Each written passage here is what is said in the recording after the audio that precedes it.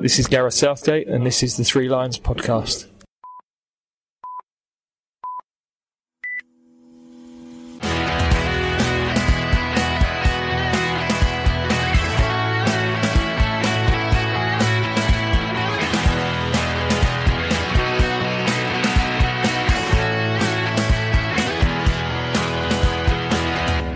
Hello and welcome to the Three Lions podcast. My name is Russell Osborne and this is an independent England supporters podcast.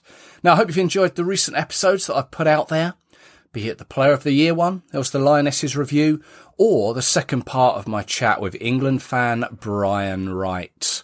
Those and all the other episodes are available at threelionspodcast.com or your chosen podcast provider.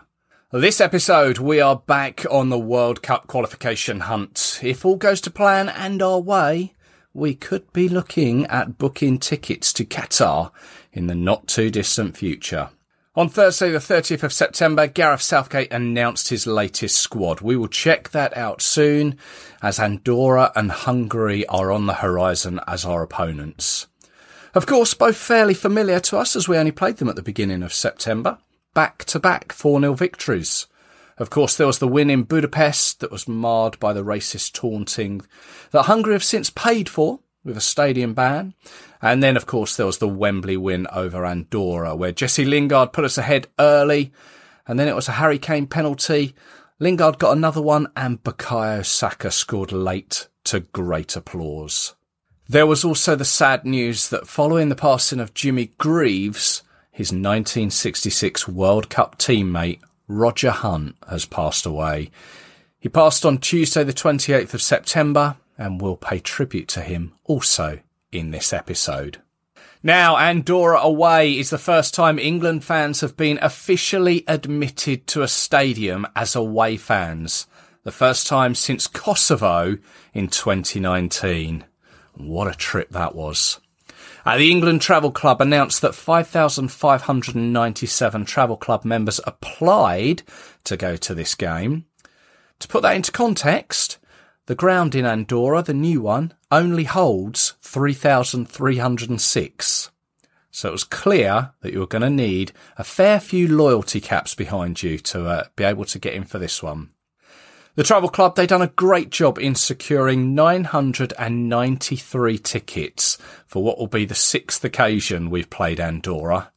Now, it got me thinking there will be a small, not quite sure how small, but there will be a small select group of fans who will be able to say that they've been to all six of those fixtures since our first meeting in 2006, which was at Old Trafford. So there was one at Old Trafford, there was two at Wembley, there was two at Espanyol's ground in Barcelona, and now this most latest one, the sixth one, will be in Andorra. Who's been to all six? From a personal point of view, I just missed the cut. If I'd have been to Bulgaria away, I think, which was the last match I missed, I would have been fine. Shame. It is what it is. Now, although I do know a lot of people will travel regardless, but from my own perspective, it would frustrate the hell out of me being there but not being able to be inside the ground. And hey, each to their own. Now, obviously, the team will be there. And as I say, on the last day of September, Gareth Southgate announced his squad for both Andorra and Hungary. So let's have a look at his 23 picks. That's right. We are back down to 23 players now. Let's start with the goalkeepers, three of them. Sam Johnston, Jordan Pickford, Aaron Ramsdale. Defenders, Connor Cody, Reece James, Tyrone Mings, Luke Shaw, John Stones. Fikayo Tomori is back after 2 years. His last place in an England squad was back in that Kosovo game 2 years ago. Kieran Trippier and Kyle Walker. In the midfield, Phil Foden is back, Jordan Henderson, Jesse Lingard, Mason Mount, Calvin Phillips and Declan Rice. And up front, Jack Grealish, Harry Kane, Bukayo Saka, Jadon Sancho, Raheem Sterling and Ollie Watkins returns. A squad with an average age of 25.5 years, 595 caps between them, 85 goals. Of course, 41 of those belong to Harry Kane. Some other little facts and figures. The oldest player, Kyle Walker, and the youngest one is Bukayo Saka. Most experienced, well, you can look at this one of two ways. Raheem Sterling has 70 caps. Jordan Henderson has 66, but he made his debut back in 2010 against France, 17th of November 2010, when we lost 2-1 there. On the teams represented in this squad, Manchester City, they got 5. Manchester United have got 3. Chelsea, Villa and Arsenal have got 2 players each. And then West Brom, West Ham, Leeds, Spurs, Everton, Wolves, Liverpool, and then the 2 overseas teams, AC Milan and Atletico Madrid. They've all got 1 player each. Just looking back, maybe over the last squad, of course, Patrick Bamford was in that one. Gareth has chosen not to select him this time around. Harry Maguire is out with a calf injury. Trent Alexander-Arnold is out with a groin injury. Nick Pope has been replaced by Aaron Ramsdale, of course, who has recently signed for Arsenal and has been doing well there. No Jude Bellingham, no Mason Greenwood. When quizzed about this, Gareth Southgate said that obviously he knows their capabilities, but understood that they've got a lot of games coming their way and they are obviously still very young. They've been in communication with their clubs, their families, obviously about just how many games they're generally playing. And the same went for Emil Smith-Rowe. Again, a young player who's doing particularly well for Arsenal at the moment, but he didn't discount them. And at the end of the day, it's a squad of only 23 players. There's only so many players that you can fit in this squad. There's only 11 players that can start the game. So they'll come for the future, guaranteed. But it's good to see Fikayo Tomori back. I guess with Harry Maguire out, he will stand a good chance of playing in one of these 2 games, but also in Italy. Don't forget, we've got Tammy Abraham at Roma, and also alongside him, Chris Smalling. Remember him? But yes, these are, of course, the players selected for the games against Andorra on Saturday, the 9th of October, and then England against Hungary at Wembley on Tuesday, the 12th. Now, the squad is obviously picked before the weekend's Premier League fixtures of the 2nd and 3rd of October, or Matchday 7, as they now like to call it. Just another one of those new terminologies that have crept in that annoy me. But that's just a personal thing. We'll see how many players may pick up an injury here or there and where I may just have to edit a few names in. And here it is, as predicted. This is the edited bit. We got through the weekend fairly unscathed, but I mentioned Tammy Abraham. On Monday the 4th, he was called in, as was Ben Chilwell, who replaces Reece James, who supposedly was injured, and it caused a bit of an issue with Thomas Tuchel, the Chelsea manager, who was quoted as saying the call-up was a misunderstanding. He said, "When I saw it, I thought that maybe Reece goes with the water polo team for England, because right now he trains in the pool," he joked. "So I was a bit surprised, but I understood that he was selected for the football team. This will not happen because Reece is training in the pool right now. So my understanding, my last information, is that he will not go. So that can only be a misunderstanding. Nothing else," says the Chelsea manager. So Tammy Abraham and Ben Chilwell came in, Reece James went out. And then Tuesday the 5th, Leeds United's Calvin Phillips withdrew injured, and he was replaced by Southampton's James Ward-Prowse. So Abraham, Chilwell and Ward-Prowse in. Reece James, Calvin Phillips are out. Right, time to have a chat with a few people who know more about Andorra and Hungary than I do.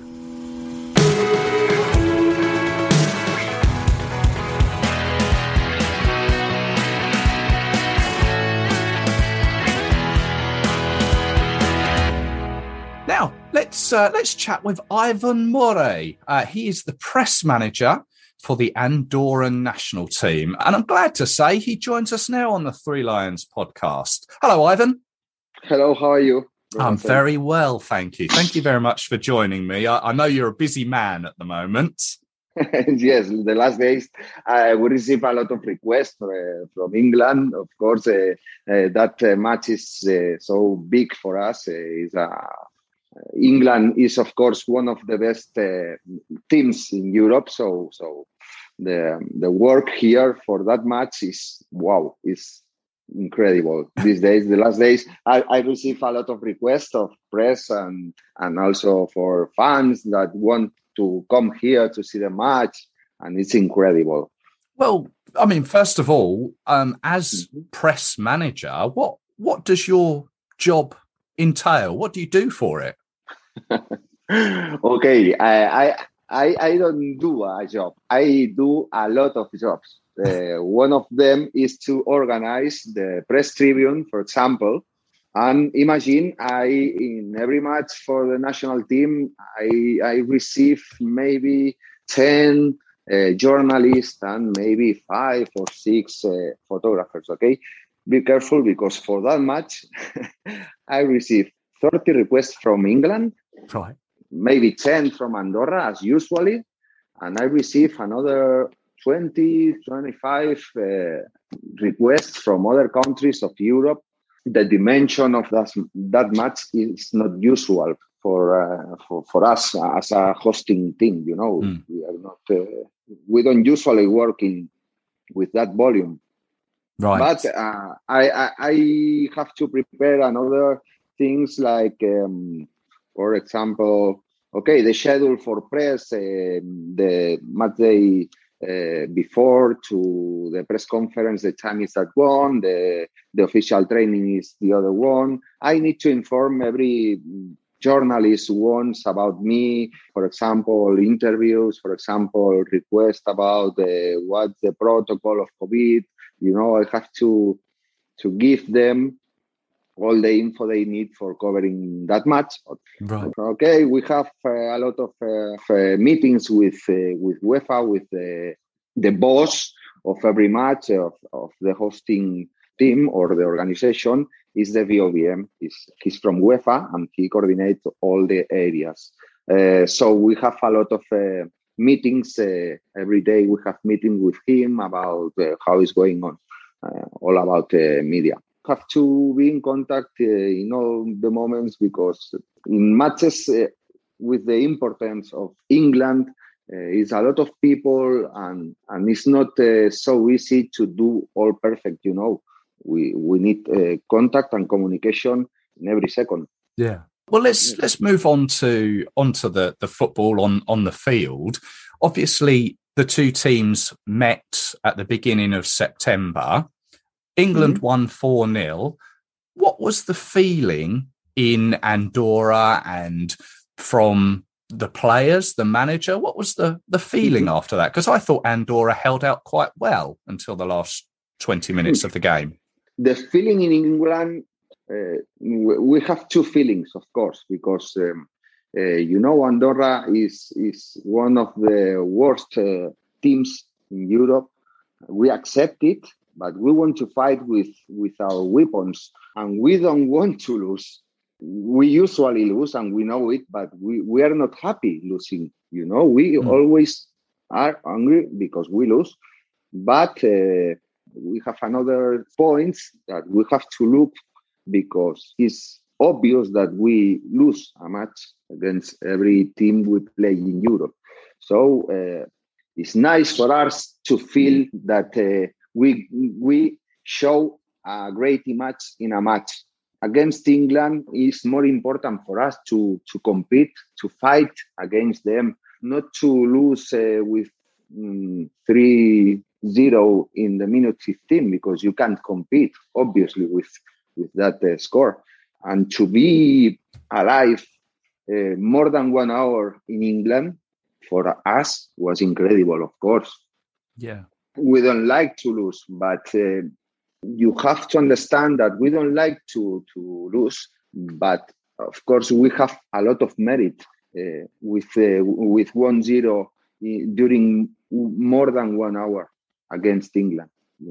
And after we go to play against Hungary, is the last travel after playing in Andorra 3 days after play in England and 3 days after play in Hungary, you have to think that the Andorran players are not professional. So they don't usually fly and go to that point to play a match and get a plane again.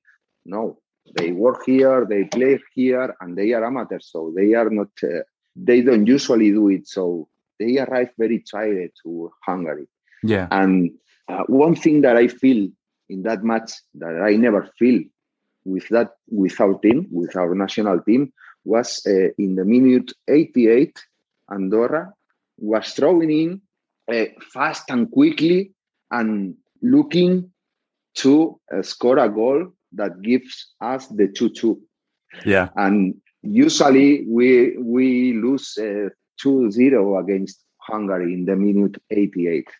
We were losing 2-1 and the team was not tired. Obviously was tired, but they fight and they get strong and they throw in quickly and they go to the goal. That attitude, I couldn't see it never before. Wow. So I think the mentality of this team is changing. Now they believe that they can. And that's the difference that I think that we are assimilating for us. I see. You said that you lose every game. That's not necessarily true because you had a great result against San Marino, didn't you? Yeah, San Marino, we play an excellent win and it was not easy because it was the first time that the other team is not the favorite for the win. You know, in that case, it was the first time in our history that Andorra, the other team, was not the favorite. You know, and it was because Andorra arrived to the draw in the Bombo 5 and not the 6. And thanks to victories like Hungary in 2097 and some results that led us to go to the Bombo 5 in the draw, and it permits us to get San Marino as a rival. San Marino was always in the same bombo as Andorra. Obviously, was the last one, and there were Andorra, there were San Marino, and the teams that everybody knows. Yeah. And Andorra could, before that draw, to go to the bombo 5 and not 6, and it permits us to play against a team with a similar level than us. You know, and it was not easy to get a win. And you have to think that Andorra always plays defensively, always let the other team get the ball. And in that match, it was all different. So Andorra needs to have the ball and needs to attack and things that never did it. Yeah. And to get a win, obviously, was logical, but you have to win. Yes. And it's not easy to win, you know. Done well. Well done. Yeah. Now, I think the last week or that 3 matches during the first week of September were very important for us to believe that we can, of course. And we know England is coming here with the stars of the Premier. Wow. but we believe, of course. If we don't believe, we have a great problem. Absolutely. Yeah. We play football. Because we want to win. Yeah. Well, you say that the England players are coming. Of course they are. But there's going to be obviously a lot of England fans travelling to Andorra to see the game. And this is the first time that England fans will have been to the Estadi Nacional. What is the stadium like? Well, give us a little insight for England fans coming. What I think is that we need a lot of throats in Andorra. For say, let's go to our team, because you will be a lot of them encouraging England. So we need a lot of throats because you have an excellent fans that love football, fans that likes football, And everybody now in football needs to feel it, need to go to the stadium and need to watch a match. Wow. What do you think? But don't you get excited now if you go to see a match? Absolutely, yes. With public, you know. Now we can all go. I'm working for football in Andorra. I were traveling during 2 years, practically 2 years, going with our national team to play in Lithuania and to play in other countries. And every stadium was empty. Yeah. And now we can go again to watch a match, and people get excited with that. People needs to go to a stadium to feel the football, you know, and it's fantastic. We know the England fans come here to Andorra and they are so excited and they want to say, let's go England and to encourage your team. But it's nice, it's football. Yeah. Especially have prepared for England fans, we have prepared more, near than 1,000 of entrants. That's right. And Stade National, the attendance is of 3,330 of spectators. So maybe one part of 3 will be of England supporters. It's because I say we need a lot of throats in Andorra. Yes. I mean, it's a small stadium, and there are a lot of England fans coming who do not have tickets.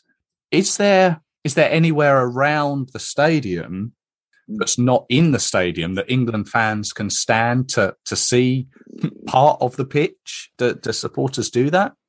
Okay, in that cases, usually the press officers of each national team get in touch and speak about things like that. Obviously, UEFA have a lot of meetings with the police of Andorra and other people that participate in the organization of a match here in Andorra. I really don't know about it, but we don't have any kind of fan zone here in Andorra ready for the English fans. If the other press officer, if the press officer of the national team of England says us that X fans come here to Andorra and maybe it's a good idea to build a fan zone, we can study it, but we don't receive that notice. So we don't know about it. We suppose they will finish with all the beer in Andorra, I'm sure. And we know that it will be a lot of English people here in Andorra, that is a little country and obviously it's a safe country. The policy is ready.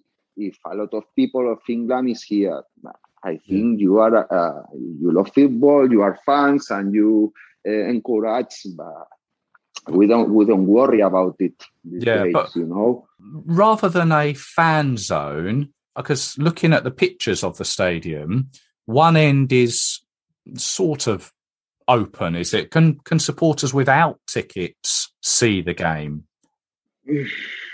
Okay, the stadium is near 2 buildings. Yeah. And people lives there. Okay. And in front of the stadium, in a goal, there is the Andorran television. So if you go to Andorran television, you can watch the match from there or from one of the buildings that are near the stadium. It's just. But if you don't go to the stadium, obviously you can't watch the match. We don't have a TV in a square or something like that, or a far zone for people from Andorra. Not because all the football lovers in Andorra goes to the stadium to watch that match. We don't need. We don't. The pubs are not full of people watching a match. It's different than England. You know, when England plays, everybody gets the TV on and looks the match because you can watch it in TV. In case of Andorra, it's not the same. The feeling is not the same. We don't have traditional habits than, for example, going to a pub to watch a match of the national team. It's not usual here. Yeah. One other thing. We don't feel the football, or the society doesn't feel the football. Obviously, than English people. That English people is the reference in the world. I think you have the best fans or maybe not fans. They are football lovers. Yes, they understand about football. Not everybody knows about football. People love football there. In England, football is a religion, and I feel it. I feel that England is the center of the world. It's nice to hear. One more question. Yeah. One more question on tickets. Have you say that England fans have been given nearly 1,000 tickets?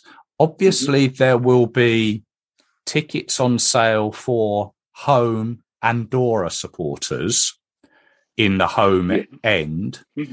If England fans try to purchase tickets in the Andorra stand, in the Andorra end, will that be a problem? Will that be possible? Yes, they can't. They can't get it. Okay. We have tickets for sale, but you need to show your passport or a national identity document, and you have to demonstrate that you live in Andorra, you are a resident in Andorra, or you are Andorran, or you are resident here. If you don't have the document, we don't give you the ticket. So if you are an English fan and you live in Andorra, it's perfect for you, because you can find a ticket here selling it in Andorra. But if you doesn't live here, you can't. Yeah, no, I understand. It's easy. yeah, absolutely. You mentioned beer. Obviously, England fans do like a beer before the game. Yeah. What's Andorra like in for going for a beer? What sort of beers do you recommend? What sort of maybe food or sights and things to see before the game? Really, I don't know what to recommend you, because Andorra is a little country, and the capital, Andorra la Vella, and another city or village, we say here, because it's a city, but it's very little, so you can say a village. The nearest village from the capital is Escaldes, and it's a union. When you walk in Andorra, you go from Andorra la Vella to Escaldes in the same street, so it's little Andorra, so you can go to every place you want. There's a lot of pubs here, places with fast food, Andorran food, Italian food, and you have all the variety you want. Yeah. And there is a pub called Candem that you can feel some smell to an English pub. Okay. So it's a good idea if you want to go, but you can go to a lot of pubs here. You can drink a beer when you want, because you are always near from the stadium. Nice and compact. Yes, no problem. Yes, a lot of you think you have to think we are a country of tourists, so we have a lot of food, and everything you need you can find it in Andorra. I see. It's obviously it's cheaper than countries, for example, Spain and France, that are near Andorra, and obviously also England. Just finally, onto the actual game.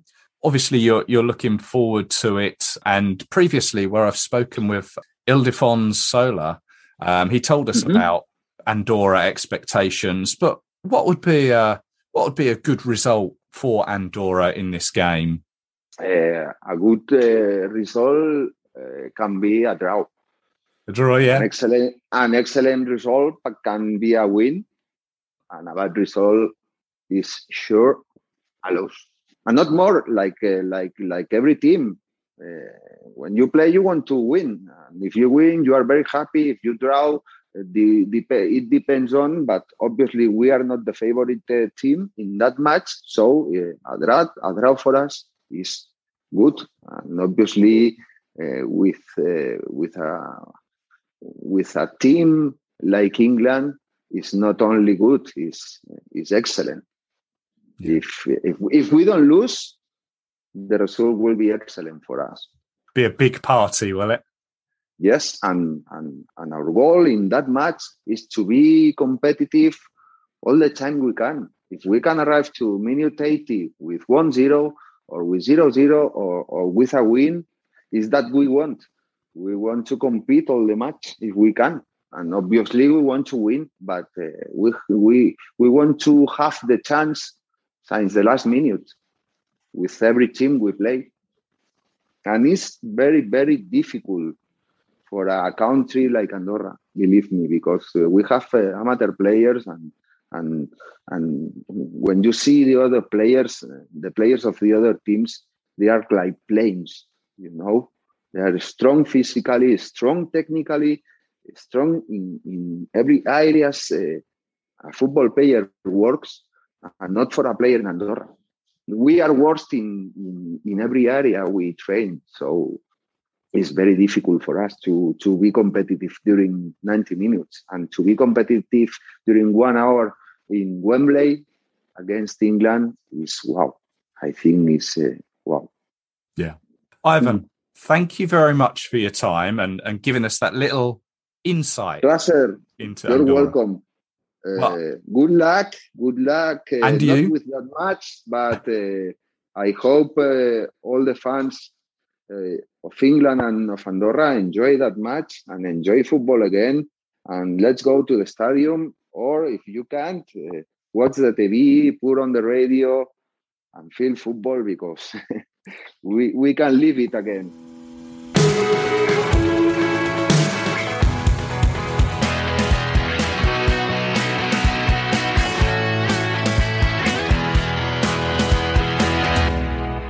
Now, Thomas Mortimer is a Hungarian football writer for HungarianFootball.com, and we spoke last month ahead of the game in Budapest, and I'm pleased to say he joins us again this time around. Hello, Tom. Hi, Russell. Yeah, so the Hungary game has come around again. It seems ages ago since we played, since that's the game in Budapest, but yeah, it was only a month ago. And I was racking my brains. I seem to remember you saying you wondered if England would have had a sort of a post-Euros hangover. Didn't seem to be like that, did it? No, I think the hangover was from the Hungarians, to be honest. Yeah. Like, it was miserable, that second half. The first half was a pretty drab game, both sides.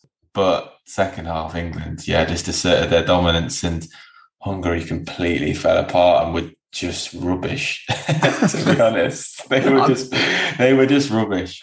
I mean, I must admit, going into the game, or going into that whole 3 games, I was sort of very sceptical. Maybe there would have been a hangover. Obviously, I thought we'd get something out of the Andorra game, but Hungary and Poland, I thought we would struggle. And to be honest, 4-0 on foreign soil was not something I saw coming whatsoever. And I'm sure you've had your ear to the ground following that result. I mean, what happened? Oh, yeah, I mean, 4-0 was probably quite flattering for Hungary as well, to be honest. Like, Gulácsi made in Hungarian goal, made a couple of howlers for 2 of the goals, but he also made a lot of saves in that game. Like, Harry Kane missed some good chances, and I think Raheem Sterling missed a couple. I mean, it genuinely could have been about 6 or 7 if Gulácsi hadn't bailed Hungary out despite making 2 really poor errors. What went wrong? It's kind of difficult to say. Like, Hungary in the Euros played a very similar style. So that first half that we saw, the drab first half, was very similar to the games that we saw against Germany, France and Portugal. Hungary didn't really show much attacking intent in any of them games, really, and kind of just were hoping for a draw. And then as soon as England scored in the game that we're talking about, Hungary's plan just unravelled, really. And it was a little bit similar to when Hungary eventually conceded against Portugal. They held out for 82 minutes, and then as soon as the first one went in, Hungary just collapsed. And it was quite similar in this, but obviously England scored a lot earlier.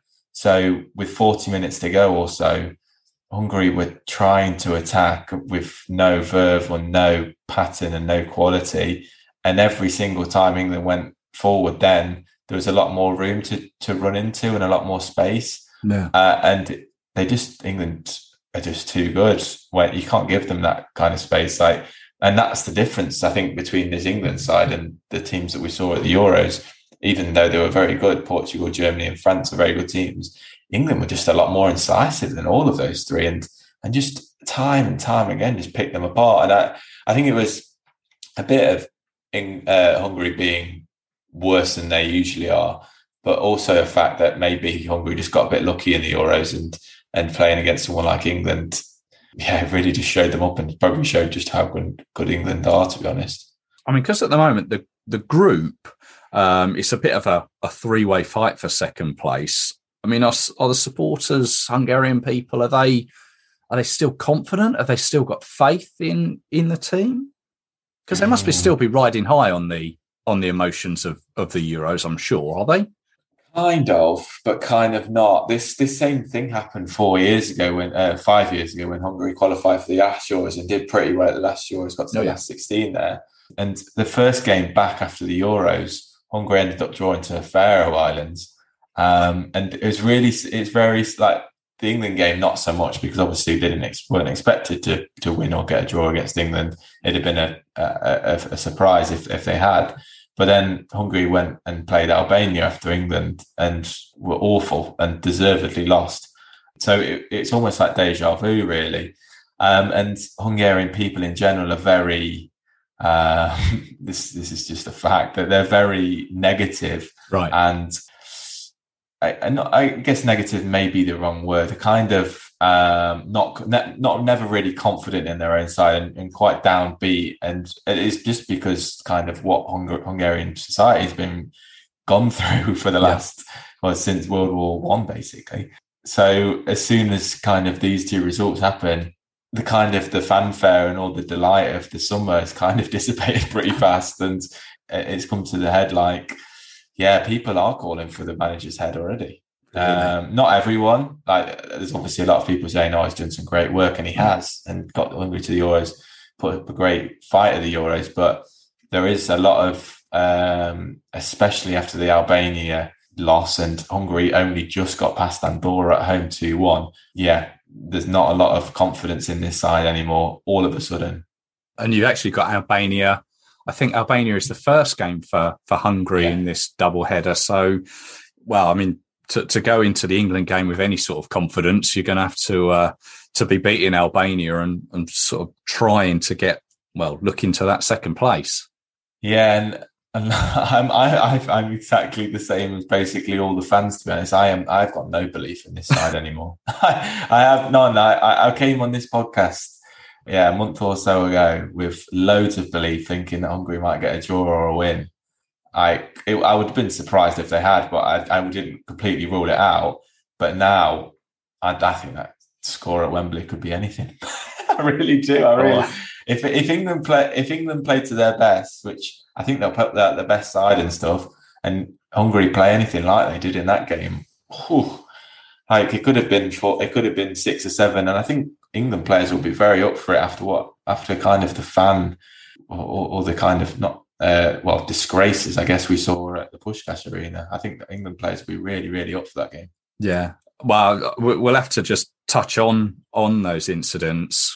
Obviously, there was the raining down of cans or sort of plastic glasses and scenes in the stands that we saw. I mean, I think we have to sort of say that it's not that whole stadium of people doing it, but there was a select part of the crowd that were doing it, which I found a bit surprising. I mean, perhaps I've had my head in the sand, but then there was also the issues during the Euros where Hungary have been fined by UEFA, haven't they? Yeah, there's kind of just a segment of that of that crowd are kind of a rule unto themselves. Really, they just basically just do what they want. They're not, like you say, it's not the whole stadium. It's not even the whole ultra group, which is behind the stand. It's kind of just small fragments of the main ultra group. The main ultra group is ruled by what they call the Carpathian Brigade, but that whole ultra group is basically made up of different clubs.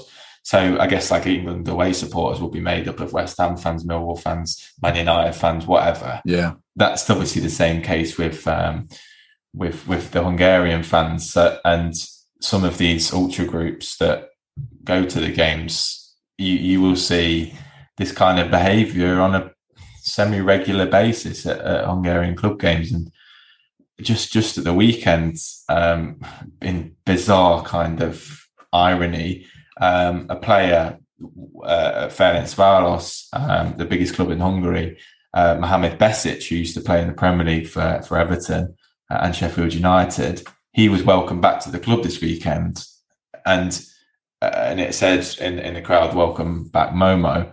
And then underneath that, there was a flag which said Aryan Ultras, like Aryan being obviously, as we kind of all know, like the blonde hair, blue eye kind of ideal of Adolf Hitler.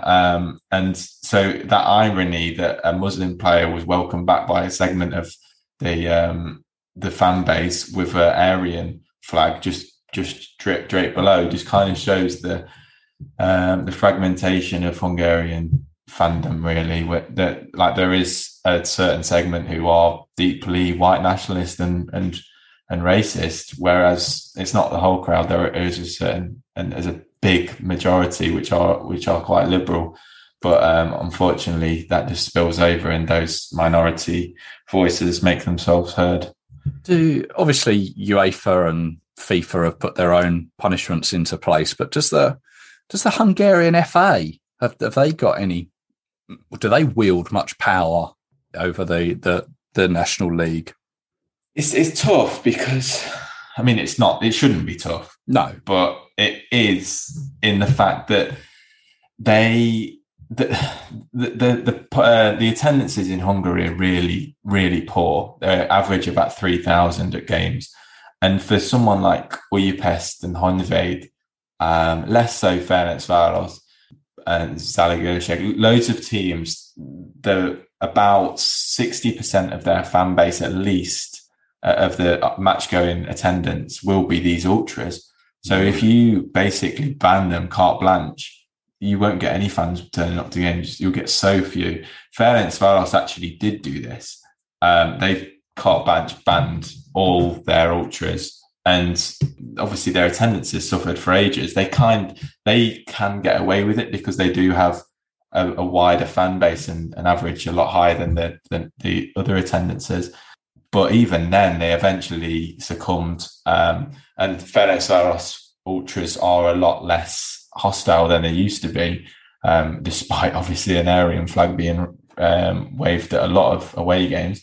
But you don't really see much racial abuse at those games anymore, and it kind of has been stamped out a lot at that club. But elsewhere, it's really commonplace, and the league and the FA have a problem because, like I say, they can't really ban everyone because then they won't get people turning up to games, which is kind of the sad state of Hungarian domestic football at the moment, to be honest. Rock and a hard place springs to mind there. Yeah.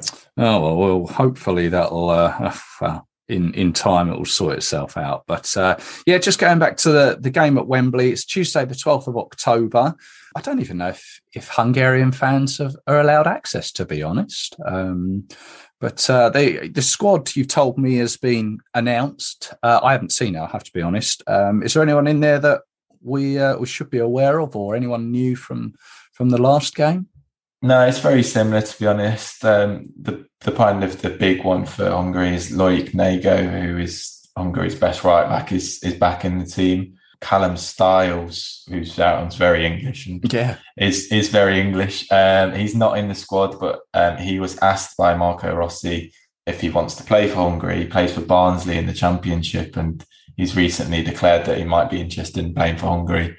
And he's not said yes yet, but it's hopeful that he'll be in the next squad, which will be quite cool. But yeah, no real big surprises. Szoboszlai is in there again, but I think I built Szoboszlai up on this podcast as well when he was absolutely shocking in the game against England and took 2 horrendous free kicks.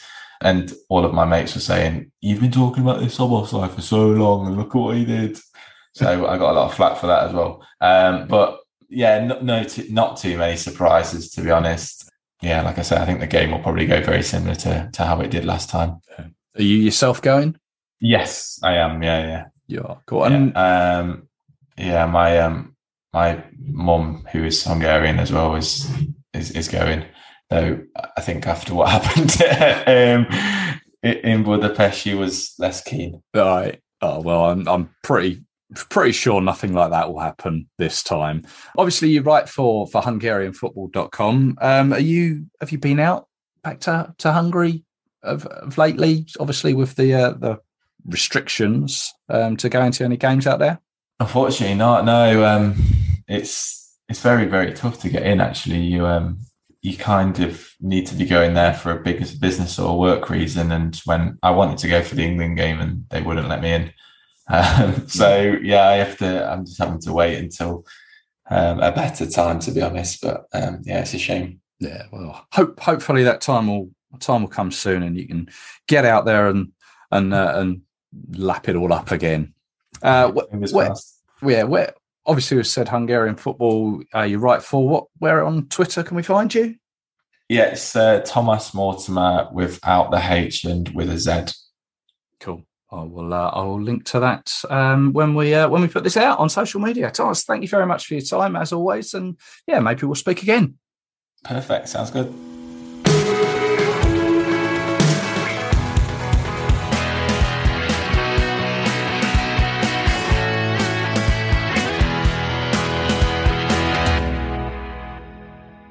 Now, Tuesday, the 28th of September, saw the passing of another of the 1966 World Cup winning squad, Roger Hunt.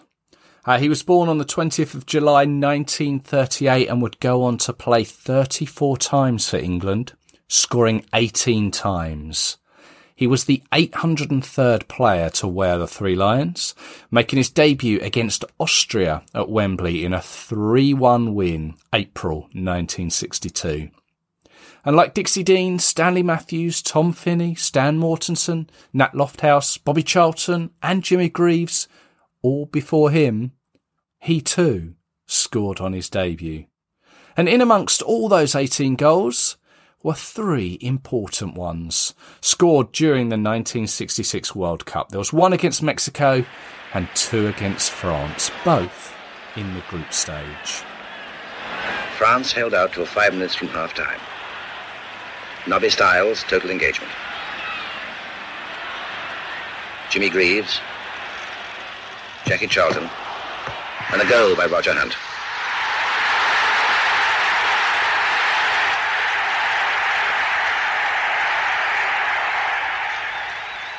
In the second half, the second goal. A cross by Callahan, a header by Hunt. And he would go on to make the last of his 34 appearances in a 1969 friendly at home to Romania. On the club front, whilst he wasn't a one-club man, he spent the majority of his career at Liverpool.